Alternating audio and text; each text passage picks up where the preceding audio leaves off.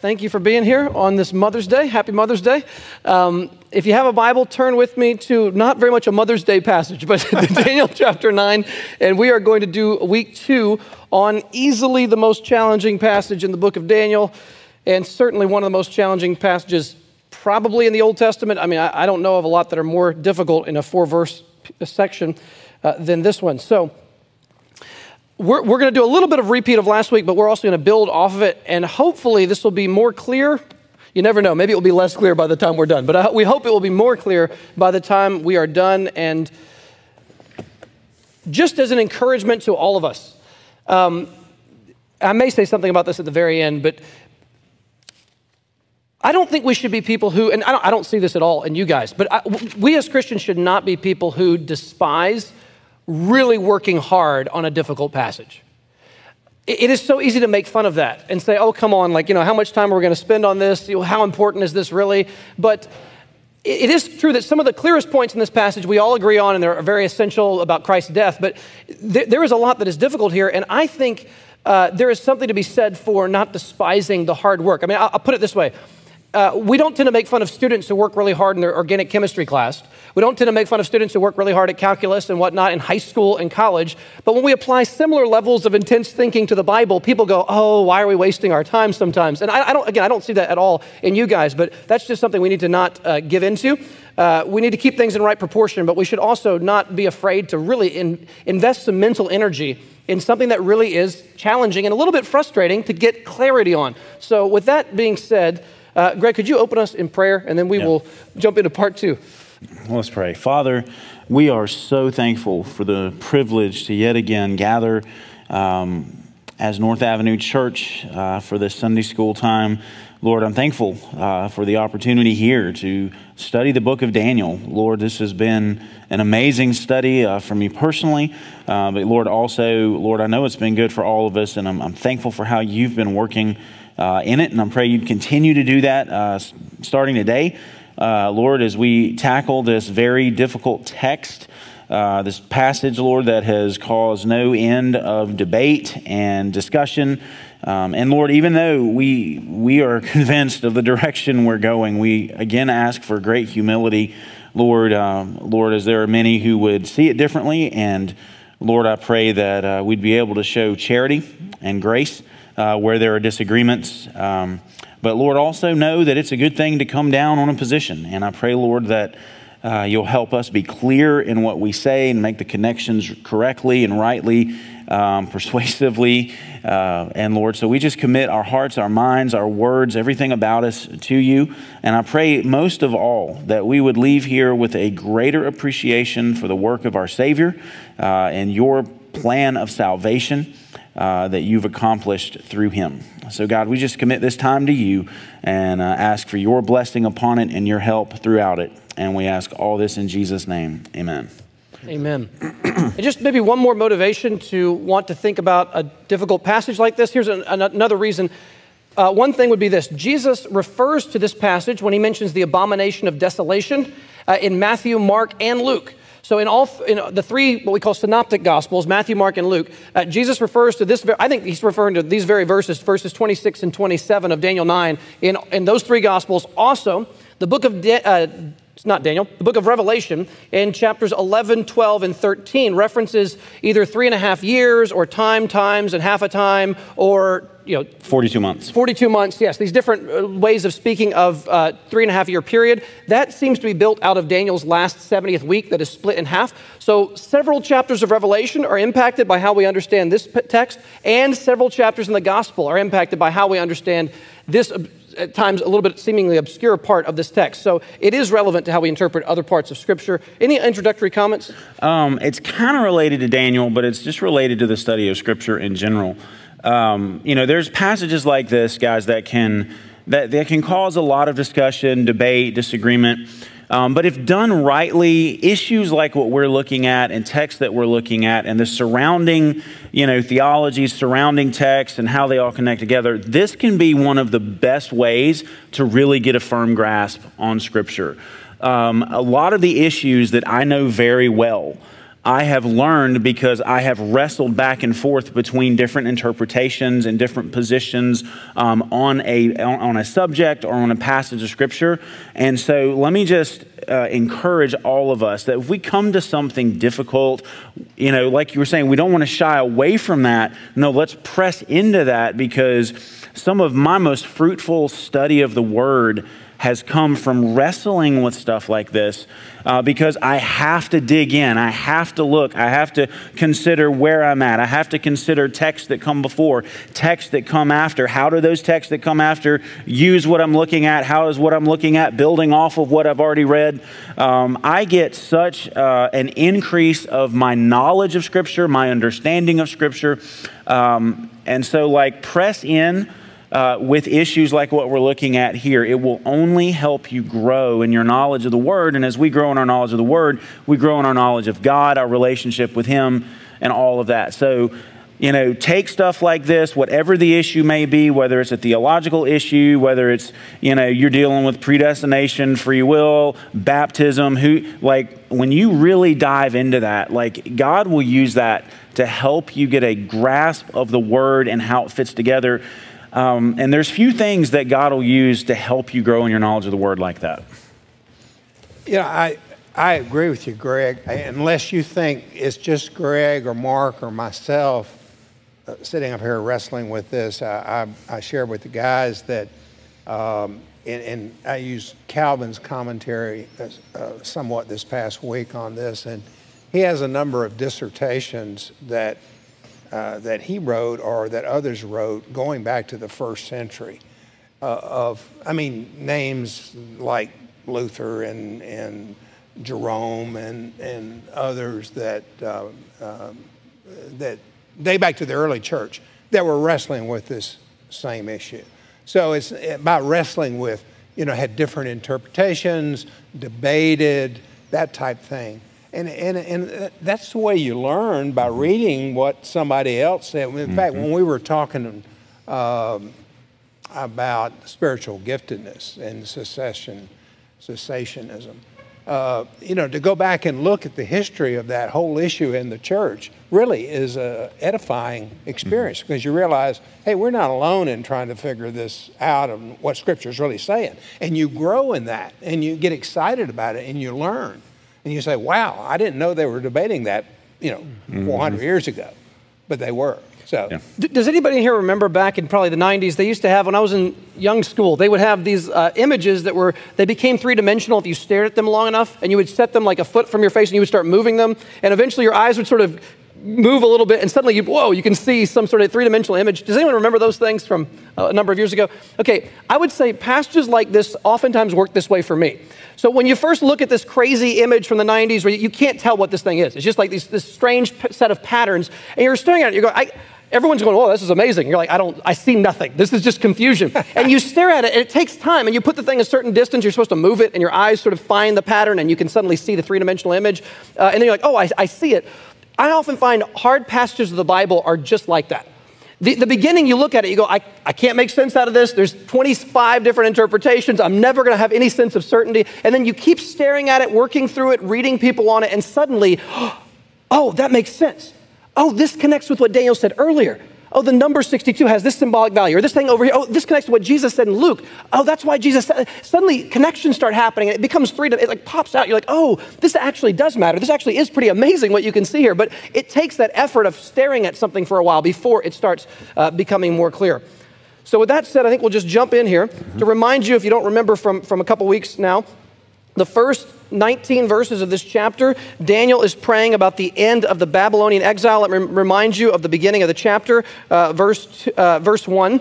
Daniel 9, in the first year of Darius, the son of Ahasuerus, by descent a Mede, who was made king over the realm of the Chaldeans, in the first year of his reign, I, Daniel, perceived in the books the number of years that according to the word of the Lord to Jeremiah, the prophet, must pass before the end of the desolations of Jerusalem, namely 70 years.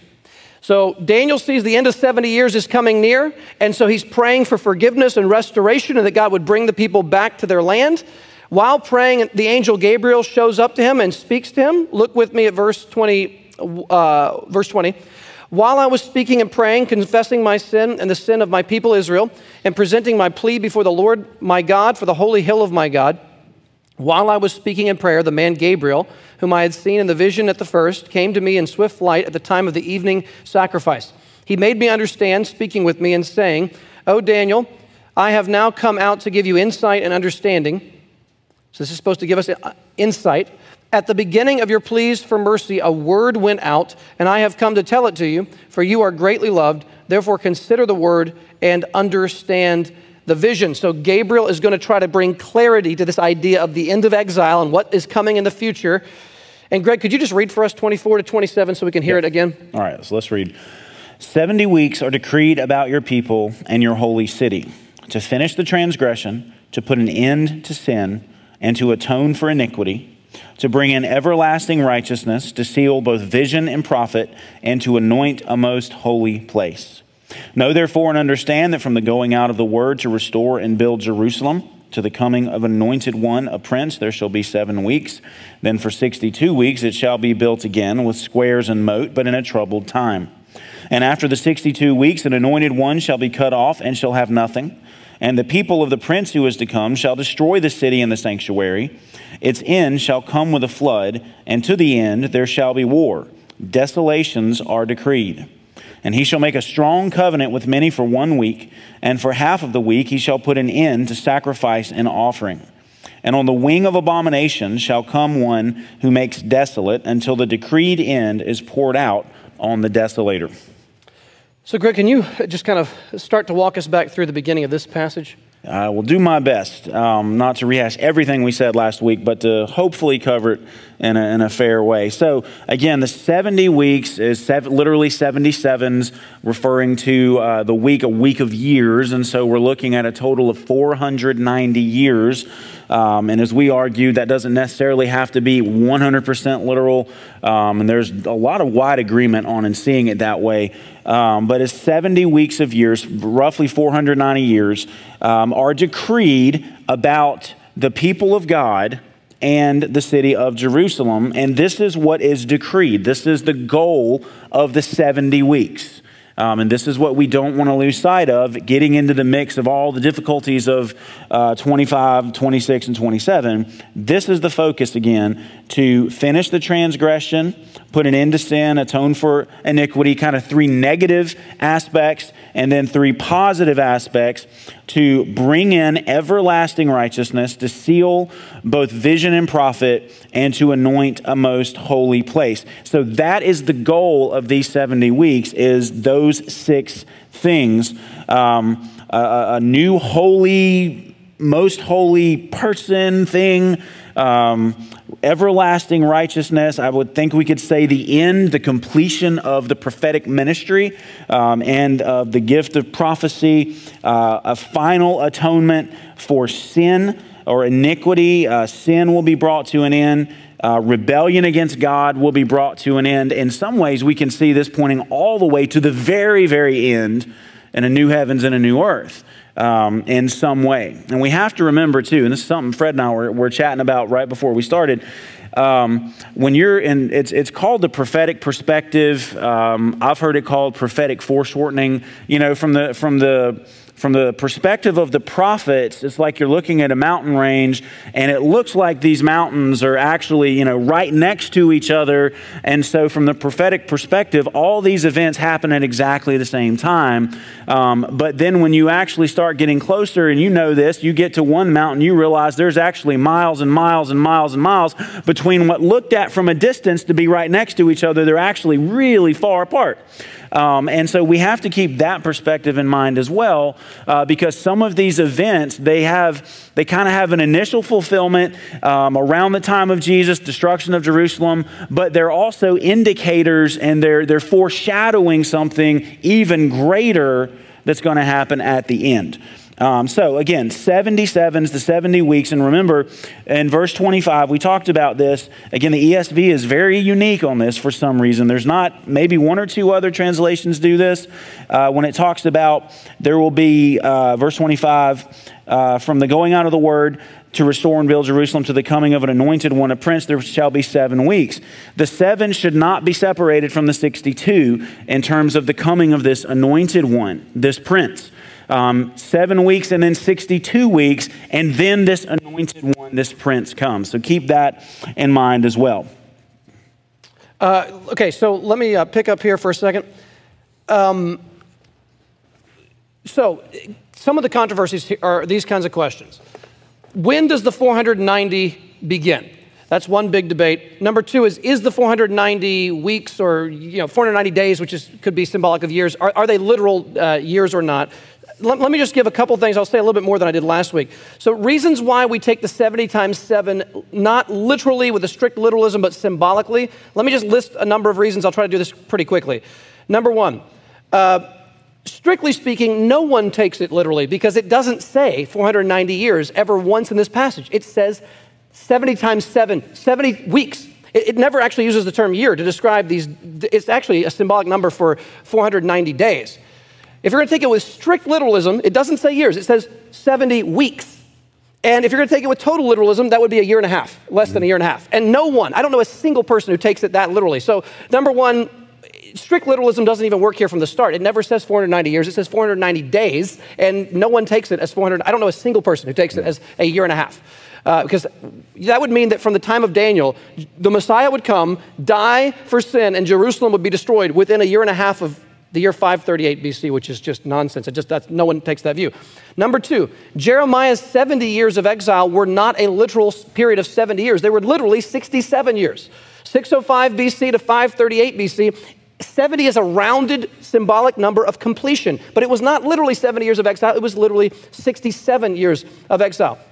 Number three, Jesus uses 70 times 7 non-literally when he says you should forgive your repentant brother 70 times 7 times. He doesn't mean the 491st time the person sins, you can go, ha, now I no longer have to forgive you. Jesus doesn't mean the numbers literally. He means them symbolically there's never ending. There's never an end to the amount of times we should forgive a repentant brother. So to take Jesus' 70 times 7 literally would be to disobey the meaning. He doesn't want it to be taken literally. He wants it to be taken symbolically. Number four, 70 times 7 is symbolic of a Jubilee, not just any Jubilee, but a tenfold Jubilee. Remember in Leviticus 25, we read it last week, 7 times 7 means 49 years, and every 49 years you set the captives free, you cancel debt, you return people to their land, and there's this Jubilee. It's this celebration every 7 times 7.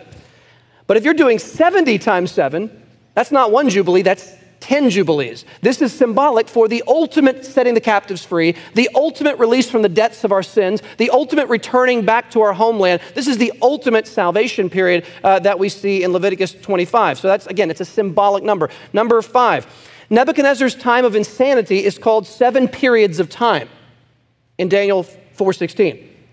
It doesn't even tell us how long. The number 7 is being used as a symbolic number. He was insane for the perfect amount of time, 7 periods of time. Number 6, the most likely starting date for the 490 periods of time is Cyrus's decree to send people home to rebuild, which is in 538 BC. Now, if you go 538 BC and you add 490 literal years, you do not end up at the time of Christ because the math doesn't work there. So the most likely time to start the 490 doesn't actually end directly at the time of Christ, which I think, again, makes us think this is not literal. Number 7, and we'll get to this more in a moment. But some people try to make it work. So they adjust, they maneuver just to make those numbers work out right, which is not the way to interpret Scripture. Right, and another text I think is really big here. Is the 7th reason is, okay, this is tricky because we haven't been in Revelation much in our church's history, but if you read Revelation 11, 12, and 13, you will notice how many times they refer to a 3.5-year period. They times a half a time, 42 months, 1,260 days, 3.5 years. We'll have to argue for this probably later, maybe not today, but I think this may surprise you. I think a very strong argument can be made, based especially on Revelation 12, verses 5 and 6, that the 3.5-year period, the last half of Daniel's 70th week, I think you can make a good argument that 3.5 years is a symbol, not for 3.5 literal years, but for the entire period between Christ's first and second coming. Now that may sound totally unbelievable if you've never heard that before. When I first heard that, I thought that cannot be true. I'm challenging you on this. Revelation 12 verses 5 and 6 refers to the time of the persecution of the church, and the time starts what? When the Son of the Virgin goes to heaven, that's the ascension of Jesus, and it continues all the way until the very end. And it's called 3.5 years. Why in the world would the author of Revelation describe the entire church age from Christ's ascension to his second coming as a 3.5 year period? That doesn't make any sense since it's been 2,000 years. Why would you describe that as 3.5 years? And the answer is this. In Jewish history, just hang with me here. In Jewish history, 3.5 years took on a symbolic meaning because of what it meant. If I say 1776, you know what I'm talking about, don't you? Because you're an American. Immediately you know what 1776 means, right? We know when a Jew hears 3.5 years, you know what they're thinking? They're thinking of at least 3 events. Number 1, Elijah, when he was being persecuted, and he felt like he was the only guy left in town going against the prophets of Baal. How long did God bring a drought on Israel because of Elijah's prayer, and Elijah was persecuted by King Ahab and Jezebel? That was happening for how long? We're told explicitly several times, 3.5 years. During that time, the true prophet was being persecuted by the authorities that be. God was bringing down judgment, but he preserved Elijah's life. And during that time, it was a 3.5 year persecution. Okay, number 2, the one we'll get to in a couple weeks, Daniel 11, King Antiochus IV Epiphanes. He shows up in 167 BC, and what does he do? He kills Jews who obey the Torah laws. He kills them. You cannot circumcise your male sons. You must eat unclean food, all that stuff. How long does the intense persecution last that is talked about in Daniel 11? It's 3.5 years. 167 BC to 164 BC, that's historically verified. It's a 3.5 year period where King Antiochus pours out judgment on Israel and kills the faithful. Sounds kind of like Elijah's time. Then here's the other one.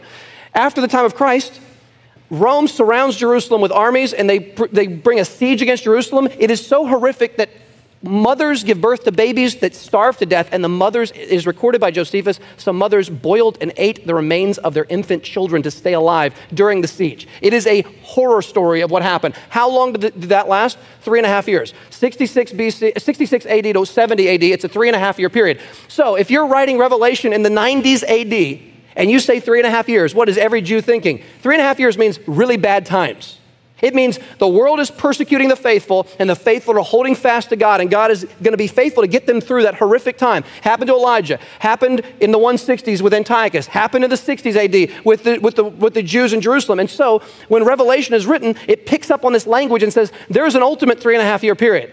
And it lasts for the entire church age. Between the ascension and second coming of Christ, there is going to be a 3.5 years that lasts for a long time. And during that time, the authorities that be are going to be what? Persecuting the church. Throughout the world, that's always been happening. More Christians have been killed in the last century than in the previous 19 put together, if you do the numbers on this. So the world is persecuting the church. We are in a time of tribulation, and we are enduring to the end faithfully. It's our 3.5 years. That is the church age. And so I think you can argue that Revelation interprets the last half of Daniel's last week as being symbolic for the entire church age. So again, it shows again that we're not working with literal numbers, 490 years. We're dealing with symbolic numbers with symbolic values. And again, this is not a form of lying.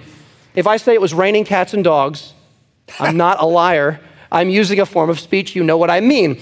Apocalyptic literature often uses symbols to illustrate real things. Daniel is full of apocalyptic imagery and symbolism that illustrates real things. The beasts coming out of the ocean aren't literal, but they do represent real cultural persecution from the authorities that be. And similarly, the numbers being used here are not to be used in strict literalism, but this is apocalyptic literature and is often to be taken in a symbolic way. I'm going to say something. This is not original to me. And I remember the first time I heard it, I thought it was pretty clever. But I think it makes sense of dealing with this type of literature. And it says, he was talking about specifically Revelation, but he was like, it doesn't mean what it says, it means what it means. And if you stop and just think about that for a second, the imagery isn't meant to be taken at face value. It's meant to communicate something deeper, more profound that connects to everyday life. So these kinds of things, that's why we don't take it just at face value. Yes, it's true, but it's a type of literature that invites us into what is being communicated by the image. We're not trying to, create some kind of weird, freakish science fiction, comic book story as we read these things. They're meant to communicate realities that we encounter every day. And the other thing too, thinking about the 3.5 years and how this works, you think about, there's this, when we get to Revelation and other stuff eventually, talk about various things, we can detail this more. But, one of the as I mentioned earlier, the whole prophetic perspective, like they were looking for the new creation, this heavens and earth where righteousness dwell. All of this was going to happen at the same time. And one of the things that tripped up the Jews of Jesus' day was the fact that, yes, that age to come, that new creation, it started breaking into the current one, but not in full. Like it talks about 2 Corinthians 5:17. If anyone is in Christ, he's a new creature. It's literally a new creation. So we are starting to taste of the new creation that's promised, just not yet in its fullness. And that's why we look at folks like Antiochus Epiphanes, Titus who comes and, with the armies of Rome destroys Jerusalem. We see clearly the spirit of Antichrist is already in the world, and that spirit manifests itself against the church and against the truth in a multitude of ways throughout this 3.5 year stretched period, while still looking forward to, I believe, this as this final embodiment, as Scripture talks about. There is going to be this final end times opponent who manifests in the worst possible way. Satan and his opposition to God, his opposition to truth, his opposition to the people of God. So that is coming, but the end of all things is here now in an initial sense, not in a full sense, in an initial sense. That's why we have this overlap. Yeah, we're experiencing eternal life now, but not yet in its fullness. We're new creations now, not yet in its fullness. We have, redemption now, but we wait, internally, we wait for the redemption of our bodies at the end, at the resurrection. And so we're kind of in this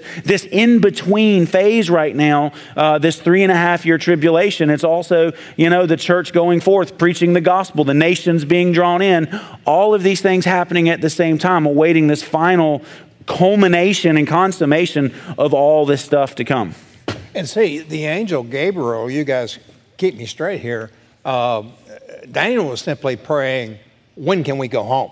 Mm-hmm. He was confessing their sins, but he knew that the 70 years, and like you mentioned, time, I did a little calculation this morning, 605 minus 70 years is 535. That's pretty close to the 538 when Cyrus. So they're not exact dates, but they're approximation. He was praying, when can we go back home?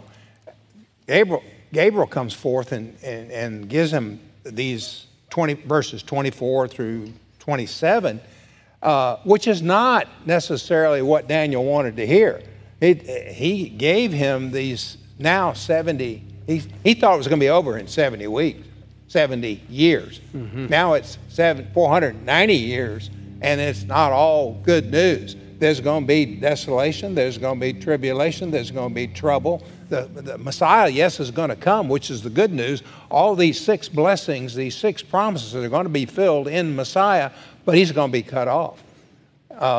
And there's going to be a desolation of the temple and Jerusalem. And they wanted to go back home because of 1, the temple, and 2, Jerusalem. That was their home, and the temple was where they worshiped. I think we'll see at the end of Daniel, there's probably not a need for a temple.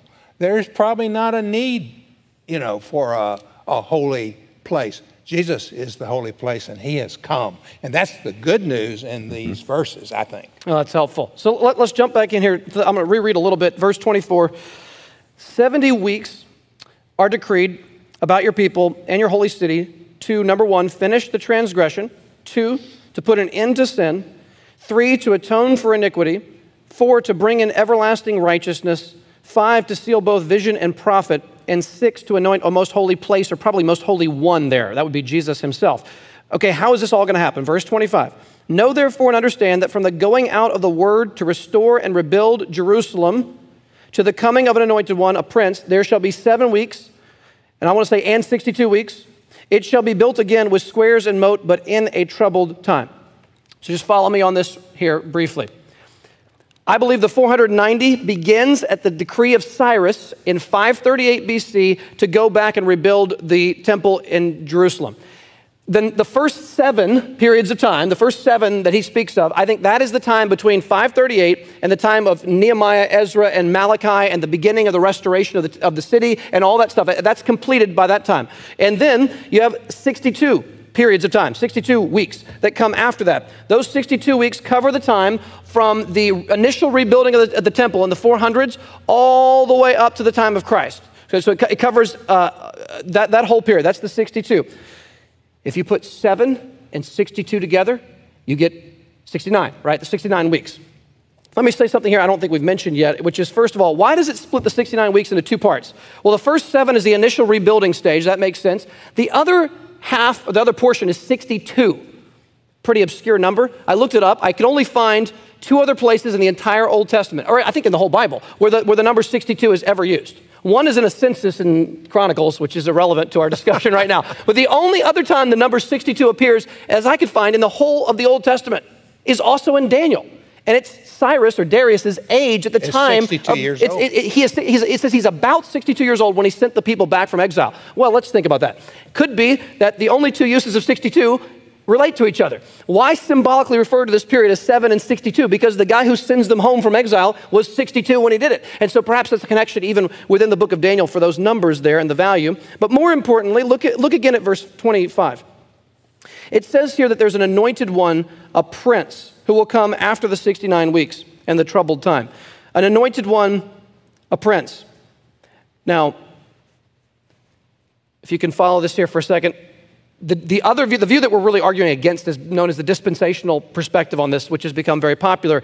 In the dispensational view, one of the weaknesses of that view is they have to change the meaning of the word prince between 2 verses. So if this doesn't make sense, I need you to follow me again here. Middle of verse 25, it says, the coming of an anointed one, a prince. Do you see that? So there is no question. The coming of an anointed one, a prince, after the 69 weeks, I mean, there's almost universal agreement. That is Jesus the Messiah. So Jesus is called 2 things. He's called Meshiach, Messiah, anointed one. He's also called, I think it's the word Negim or something like this. It's the word for prince, okay? So Jesus is called Messiah and prince in verse 25. That's pretty easy. But here's where it gets tricky. Verse 26. After the 62 weeks, an anointed one, a Meshiach, a Messiah, shall be cut off and shall have nothing. Clearly, we're still talking about who?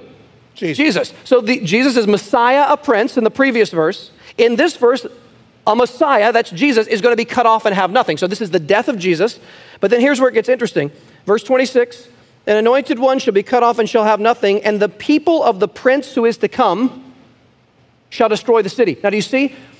We've just heard we hear of a Messiah in both verses. Who is it? Jesus, right? Verse 25, verse 1, an anointed one, a Messiah is coming. In both verses, it refers to Jesus.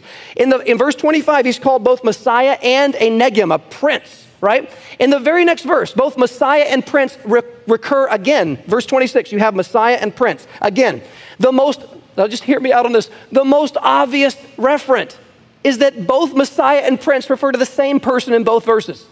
The contextual evidence is overwhelmingly strong. The Messiah in verse 25 is Jesus. The Messiah in verse 26 is Jesus. The prince in verse 25 is Jesus. The prince in verse 26 is Jesus.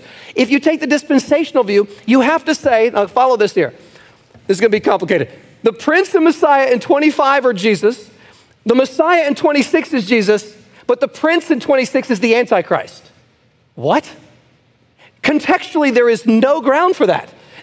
You cannot switch the same 2 words for Jesus, and in the next verse, you switch the one to Antichrist. No, the words are all referring to Jesus. And when it says here in verse 26, look with me again, verse 26. And after the 62 weeks, so this is at the end of the 69 weeks, moving into the 70th week, an anointed one shall be cut off. So the Messiah dies in the 70th week and shall have nothing. That's Jesus' death on the cross. And the people of the prince who is to come, that would be who? The Jewish people. The people of Jesus, the people of the Messiah is the Jewish people, right? The people of the coming Messiah are the Jewish people. So who called crucify him? This is not anti-Semitism. This is just, what did the Bible say? The Jewish people cried, crucify him. So the people of the coming Messiah, the people of the coming prince are the ones responsible for his death. Therefore, God brings judgment back on the Jewish people. How? 40 years later, Rome destroys Jerusalem all over again in 70 AD. So look at this, verse 26. After 62 weeks, an anointed one shall be cut off and have nothing, and the people, the Jewish people of the prince of Jesus, the Messiah, who is to come, shall destroy the city and the sanctuary. Its end shall come with a flood, and to the end there shall be war. Desolations are decreed. Now, do you see this? You say, the Jews didn't destroy Jerusalem, the Romans did. Well, yeah, but that's not quite true, is it? Why did God bring the Romans to destroy Jerusalem? Because the Jewish people crucified the Messiah. And they rebelled against the Messiah. So think about this. Why is it the people of the coming prince, the people of the Messiah, are going to be responsible for destroying the city? They're not going to do it themselves, but their sin is why God had it happen. So they are responsible for the destruction of their own city because God sent Rome to do it. Just like, was Israel responsible for the Babylonian destruction of Jerusalem? Yes, because of their sin. So I think you see here a strong argument that the prince who is coming is, again, Jesus, and his people are the Jews, and their sin is what's responsible for the destruction of Jerusalem. This is not talking about an Antichrist coming in the future primarily. The referent here directly is the destruction of the city of Jerusalem in AD 70 within 40 years of the death of the Messiah who was cut off and had nothing. Greg? Wow, a lot I could say on that, but yes, absolutely agree. And again, you might say, well, if the Jews didn't technically do it, how can you say they're the ones who did it? Think about Peter preaching at Pentecost. What did he say to the Jews he was preaching to, talking about the Lord that you crucified and killed? Which the Romans actually did. Technically, the Romans did. But the blame was laid at the feet of the Jews on that. And so it's not out of step to say this is the same thing happening. Yes, the Jews... they were the ones who killed the Messiah. God's wrath comes on them for rejecting his son. But also, historically, the Jews were the ones who rebelled against Rome and brought the Roman invasion upon them. That destroyed them. Yes, Rome destroyed Jerusalem, but it was because the Jews rebelled against Rome. So in both cases, they might not be the technical ones who did it, but they are the ones at whom the blame is laid at their feet. In light of that, it says, verse 27, he shall make a strong covenant with many for 1 week, and for half of the week he shall put an end to sacrifice and offering. Now, there's a couple of ways you could take this, but first, who's the he? Yeah. Again, I think we mentioned this last week. Who's the he? It's the same he who is the anointed one, the prince, and then the anointed one who's cut off, and the prince whose people destroy the sanctuary. There has not been a change in who this individual is. Totally. And so we have to see this as referring to Jesus. Obviously, we know the full, his death, resurrection, all of that. But look at verse 27 again. He shall make a strong covenant with many for 1 week. There's been some who I think may have rightly suggested, he laid down his life, referring to Isaiah, other places, for the many. Who's the many? It's the one he makes this covenant with. It's not just necessarily an empowering of a previous covenant, but an installation of the new covenant. I mean, again, Daniel's already referenced Jeremiah, and we know Jeremiah 31 is all about the new covenant that's coming, not like the old one.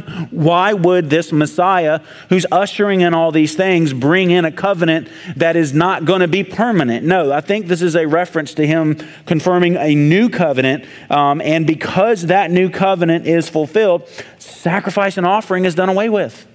There's no more need for it. Why? Because it's all fulfilled in him. Go back to what we said, verse 24, which is the control and the key to this. What is this Messiah going to bring in at the end of the 70 weeks? He's going to put an end to sin and atone for iniquity. He's going to bring in everlasting righteousness. Again, what did sacrifice and all of that bring about? Sacrifice and offering was to deal with sin and bring righteousness. That's being done away with this anointed one who brings it to an end, we know ultimately, because all of that is fulfilled in himself on the cross. This is huge. And so I want to remind you of something from last Sunday. This is a big interpretive piece to this whole thing. Verses 26 and 27, we are arguing, is ordered not A, B, C, D in chronological order, but that it's written the way Hebrew poetry and Hebrew prose is often written, which is that you repeat things and say things slightly differently. So again, 26 is A, B, 27 is A, B all over again. If you split the verses in half, the first half of 26 parallels the first half of 27. They're describing the exact same thing. So the Messiah being cut off in 26 is the same as the new covenant being formed between he and his people in verse 27. Do you see? When Jesus dies, what happens? The new covenant is established. The first half of 26 is Jesus dying, the Messiah. The first half of 27 is the new covenant being kicked into action by Jesus' death. So beginning of 26 parallels beginning of 27. Now, the second half of 26 parallels the second half of 27. It's B. So look at middle of 26, second sentence.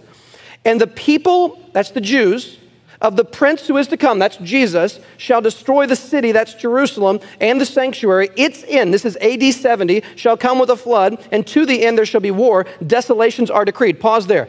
Do you remember Jesus saying, when you see Jerusalem surrounded by armies, know that the abomination of desolation has come near? Let the reader of Daniel understand. Jesus is referring to this very verse right here. Jesus goes, listen, the sign that this city is about to be wiped out all over again is when the Roman armies, Luke says this, Luke 21, when you see Roman legions surrounding Jerusalem, know the abomination of desolation is here and run from the city because they're about to bring this thing down to the ground. They're going to level the city. So the desolations and abominations predicted here are what Jesus references in, for instance, Matthew 24, verse 15. Now, that parallels the second half of verse 27. And on the wing of abominations shall come one who makes desolate. Does the word desolate sound familiar? He just used the word desolations at the end of verse 26. Desolations are decreed. Here's what they are. If you're getting confused here, back to the end of verse 27. On the wing of abominations, think abomination of desolation. On the wing of abomination shall come one who makes desolate. This is the Roman army led by Titus. Until the decreed end is poured out on the desolator. That may be the ultimate overthrow of the Roman Empire later on down the way, which has already been predicted in Daniel when the stone hits the statue and the whole thing crumbles down. But however you look at it, the destruction of Jerusalem is the subject matter in the second half of verse 26 and the second half of verse 27. The Messiah is the subject matter in the first half of verse 26 and the first half of verse 27. It's all happening really with the destruction of Jerusalem there in AD 70 and the death of Christ. Papa? The commentators agree with what Mark just said. Some of them. Some of them do. But they also use Josephus as the Jewish historian to corroborate this. These are Josephus' own words. He actually fought for the Jews at first, was surrounded. He was so effective that Vespasian made him, moved him over to the Roman side. But this is before he turned coat. This is what he wrote. For that it was a rebellious temper of our own, meaning the Jewish, that destroyed it, Jerusalem. And that they were the tyrants among the Jews who brought the Roman power among us, who unwillingly attacked us and occasioned the burning of our holy temple. Titus Caesar, who destroyed it himself, is himself a witness, who during the entire war pitied the people who were kept under by the rebellious and did often voluntarily delay the taking of the city and allowed time to the siege in order to let the authors have the authors of the rebellion have opportunity for repentance. So he corroborates what Bible commentators say. Well, I think, too, one last thought here. You know, we talked about kind of the stretching out of the 3.5 weeks indicative of the entire church, time of the church before, Jesus comes back. Another thought here is you got to think about the language at the end of verse 26, talking about its end, the city shall come like with a flood, and to the end of the city, the end maybe beyond that, there shall be war, desolations are decreed. Desolations may be more than just the desolation of Jerusalem.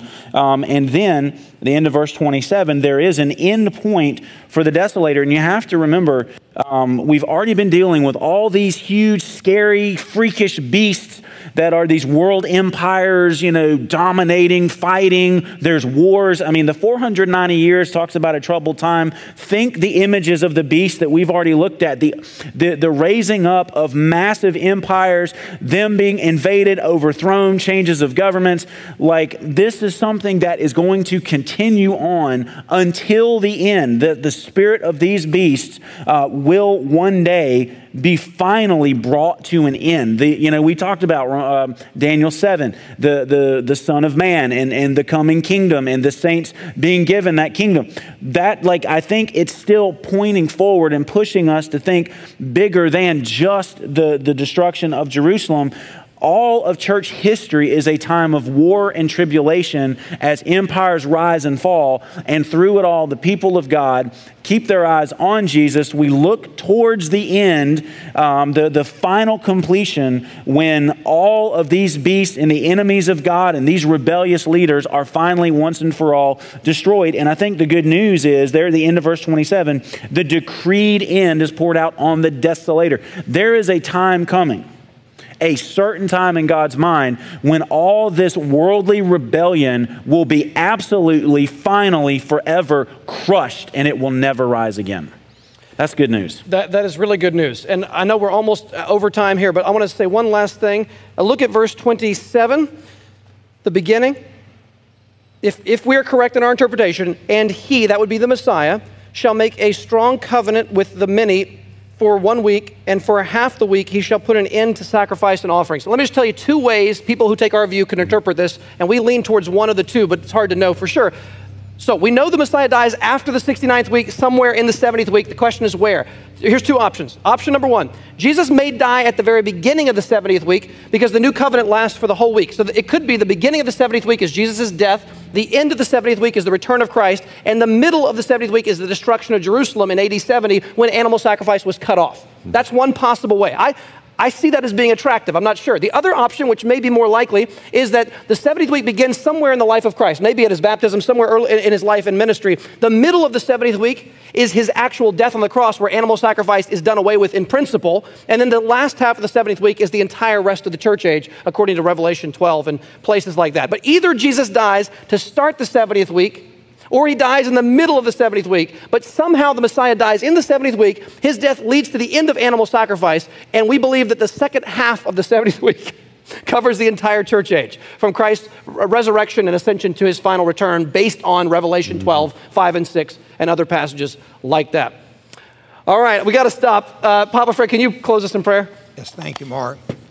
Lord Christ, thank you for this afternoon. I get stimulated and excited just to have the opportunity to open the book to Daniel 9. This has been fun. It's been exhilarating for me and the guys. I think you've shown us, Father, clearly in Daniel that Christ is our only hope in a time of darkness. Sacrifices and burnt offerings were the way which before sinful men and sinful women were to approach God. And now we know that those offerings, those sacrifices have been done away with. And in Hebrews 8 and Hebrews 10, we know that you died once for all. And that the need for a temple, the need for these sacrifices was completed in you. And we just raise our hands in praise and thanksgiving and doxology to you and for that great sacrifice. And the good news in Daniel, even though we got a lot of desolations thrown in, we know that these desolations will continue to that great stone. It's the statue at your great homecoming. And we can't wait. Lord, I pray for our service. I pray for the singing. I pray for the preaching and the prayer in Jesus' name. Amen.